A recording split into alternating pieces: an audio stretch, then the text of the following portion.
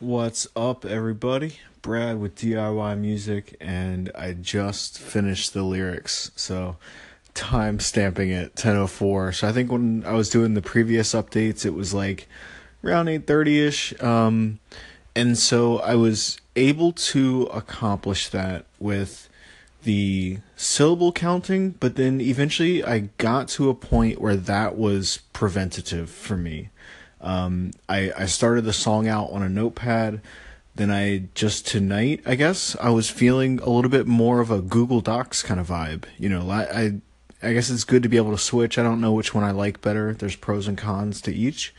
Um, but yeah, it's kind of interesting. Last night did everything on the notepad, tearing out pages, rewriting stuff, and then tonight was more Google Docs. I guess that maybe means I was in a more of a like, all right, let's get this song done kind of vibe. And last night was where I was really kind of brought more of the creative elements as far as the melody and the main theme of the lyrics. So that could be a takeaway right there. Notepad when you're starting out. Google Docs when you just want to get the freaking song done and you know what you have to do. I think that's the other thing is prior to my going to Google Docs on the notepad, I even wrote out thematically, basically like a story for the second verse of, how I wanted to end it. And I flip-flopped a lot and I kind of got misled by my own, because I do like a lot of freestyles and that helps me write lyrics as well. So basically just, saying nonsensical stuff. I'm not the only one that does that, but let's see, where was I? I feel like I was on a super good train of thought there. Yeah, so I guess that's another thing for musicians. I'm just getting okay with losing my train of thought too, because that can lead you to some cool places too. It's kind of how songs are written in the first place. So, I'm definitely not gonna shy away from that either. If I lose my train of thought while I'm doing one of these, so yeah, I suppose on that note, I will end it there, and I'm gonna go do another walk. Like the song's not done yet. Like I just have the lyrics done, but there's room for improvement, and so I'm not gonna, kick back and fire up Netflix just yet. That's more of like, I don't know. It's there's some nights when it's time for that. Tonight it's work until I'm done. So, yeah, I'm gonna go just take the song in and just kind of see what vibes, see which a couple things I did. I was noticing just very subtle word changes, changing a but to the word and just because it just resonated better. So at the heart of it, it's all an honest song. It's an honest approach. Even though this is something I haven't lived, I was able to imagine it quite well, and I approached it from a place of honesty. So when I change little words and stuff like that, I always have to kind of do a really quick check-in with myself and just like, is this going to change? Or like, even from a song structure standpoint, what else does this affect? Because sometimes if, there's parts in that song where one word, I'll just let that coast for, a 4 bar, no, I guess like 1 bar, something like that. So those one word changes can be very important for the song, but then also you have to make sure that, there's a couple words that I had to just really think about of like, this could bring, or this most likely will bring about this imagery in the listener's head. And at first I tried to avoid it, and then I kind of got to a place, where it wasn't me that was saying, yeah, I want to put that image. It was the characters in the song I wrote. Like what would they do? What are they thinking? How are they feeling? And so I put the word in there, even though like it brings about like a lot of, just a lot of images in the listener's head, depending. And that's the other thing too, is it might be me. So, that's another thing too. And I've also done some really cool stuff with that in this song as well. Just very, very subtle things. And maybe the next song I write won't be subtle at all. But for this one, it's very, very subtle. But I'll share it once it's up on Spotify. It'll be a long time though. Take care.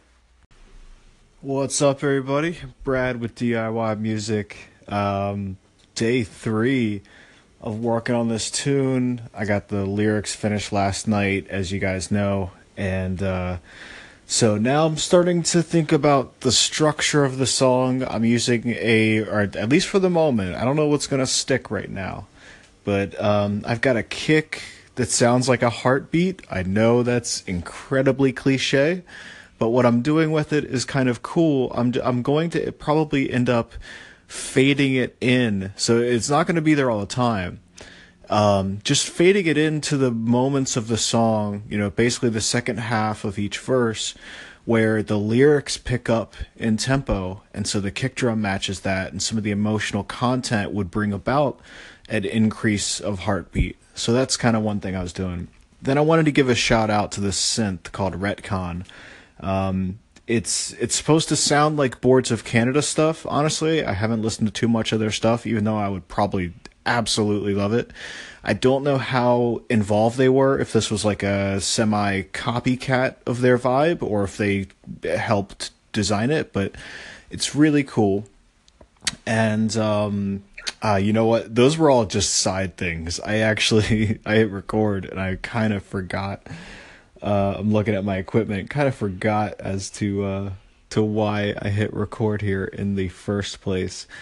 Oh well, no worries. I'll think about it. No, I'll probably think about it in like 2 minutes. Oh yeah, okay. I remembered, but I'm gonna do a whole nother post about it because it's that good. So this post right here. If you like retro tape saturated, like really kind of pads that you can easily manipulate, and I think it could probably work for like synthwave as well as ambient music. I use it a lot for ambient music. Check out Retcon. It works in Native Instruments Kontakt 5, and like all that other stuff, I'm assuming that you have to have the full version of Kontakt 5. I'm not 100% certain of that, and I don't even recall how much this synth costs. Probably $100 max, probably a little bit cheaper, but it's, if you're into that kind of thing, this might be a good thing. Like, there's some decent leads in there, and there's some other stuff. Some of the coolest things I've found is doing some like tuning manipulation that I think happens automatically, and definitely contributes to that retro vibe. But you got to be careful with some of that stuff too, because you don't want to make listeners seasick by having your pitch go like all over the place. So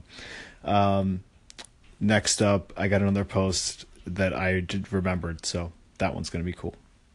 Hope everybody's doing great. Go out there, kick some ass, write some songs, and just keep doing it. What's up? It's Brad with DIY Music, and I remembered what I was going to talk about. So, from that previous post. So, I've been listening to Gary Vee for a long time, and it's, at first it was motivational, and then once you actually start putting some of the things into practice, or basically just start doing shit, like a lot of what he talks about, it starts to really click for you. And, it's great for business, and it's, you have to kind of do a little bit of translating of it to make it make sense in music. But what I found was my number one favorite artist, John Frusciante. I used to watch interviews of him all the time, years and years ago, back when I was writing an album, just because I got so much inspiration about, just his vibe and the things that he would talk about in his headspace. And there's one interview in particular called "The Heart is a Drum Machine." So if you're not too familiar with John Frusciante, just go to YouTube, type it in, John Frusciante interview. It's like the second one that comes up, or you type in "The Heart is a Drum Machine." This thing is like 45 minutes long. I would recommend watching it kind of like late night. It was like midnight for when I was watching it last night. And he talks about some very abstract concepts, but he's also like incredibly good at backing it up with examples. So like he'll say something that might sound completely crazy, talking about the universe and connections and very kind of abstract stuff, but then he'll put it instantly right into like a practical thing that you might have to hit pause and kind of like chew on some of the stuff that he talks about for a while. But my biggest takeaway from it was that he was one of the main points was separating the image of the artist and their name and their logo and all that meaningless shit, separating that from the music itself, because that's what really matters. And I think especially now, Instagram's big. It's a very visual medium, and as always, the music industry, there's people that are out there for that, that quick cash grab. Everybody wants fame quick and this and that, but like I think the best way to do it, from especially like long-term sustainable, is to write good music that make people feel things, whether they're feeling sad or just make them feel something. Focus on the craft, focus on writing, and build that connection. And but so that is like homework. I would recommend that. There's not many opportunities. I think there's different channels. Pensato's place for mix engineer stuff, and I would say John Frusciante for the artist stuff. And I really thought of it, the thought that kept coming back to me as I was watching this was like, this is like a college professor. Granted, he's like smoking cigarettes and it's like in the background there's like beautiful trees and stuff, but like the way he was talking about it, it was very much in the vein of like a college music course, but just one that's like far more connected to the universe. And I found that, as I was recording last night, just doing takes and takes and takes and just trying to get a feel for how the words feel coming out of my mouth. How do these effects feel? And it just made me so happy just to even touch that connection with the music was incredible. And on a personal note, I'm really glad that I decided to come back to music, because I kind of put it to the side for a lot longer than I was comfortable with. And I've done that throughout multiple periods in my life, but I always come back, and I think that this time it feels especially right. And you got to put your head down, you got to do the work, but then there's also like mystical, I guess I'll use that word. Anyway, just go check this out, block off some time, because it's a long video. Maybe get a notepad if you're not really familiar with what he's talking about. If John Frusciante is new to you and how he speaks, you might want to kind of just dip your toes in and see if it's for you, because for new people it might be a little bit out there, but it's fantastic. The Heart is a Drum Machine, John Frusciante interview, YouTube. Check it out, learn some stuff, write cool music.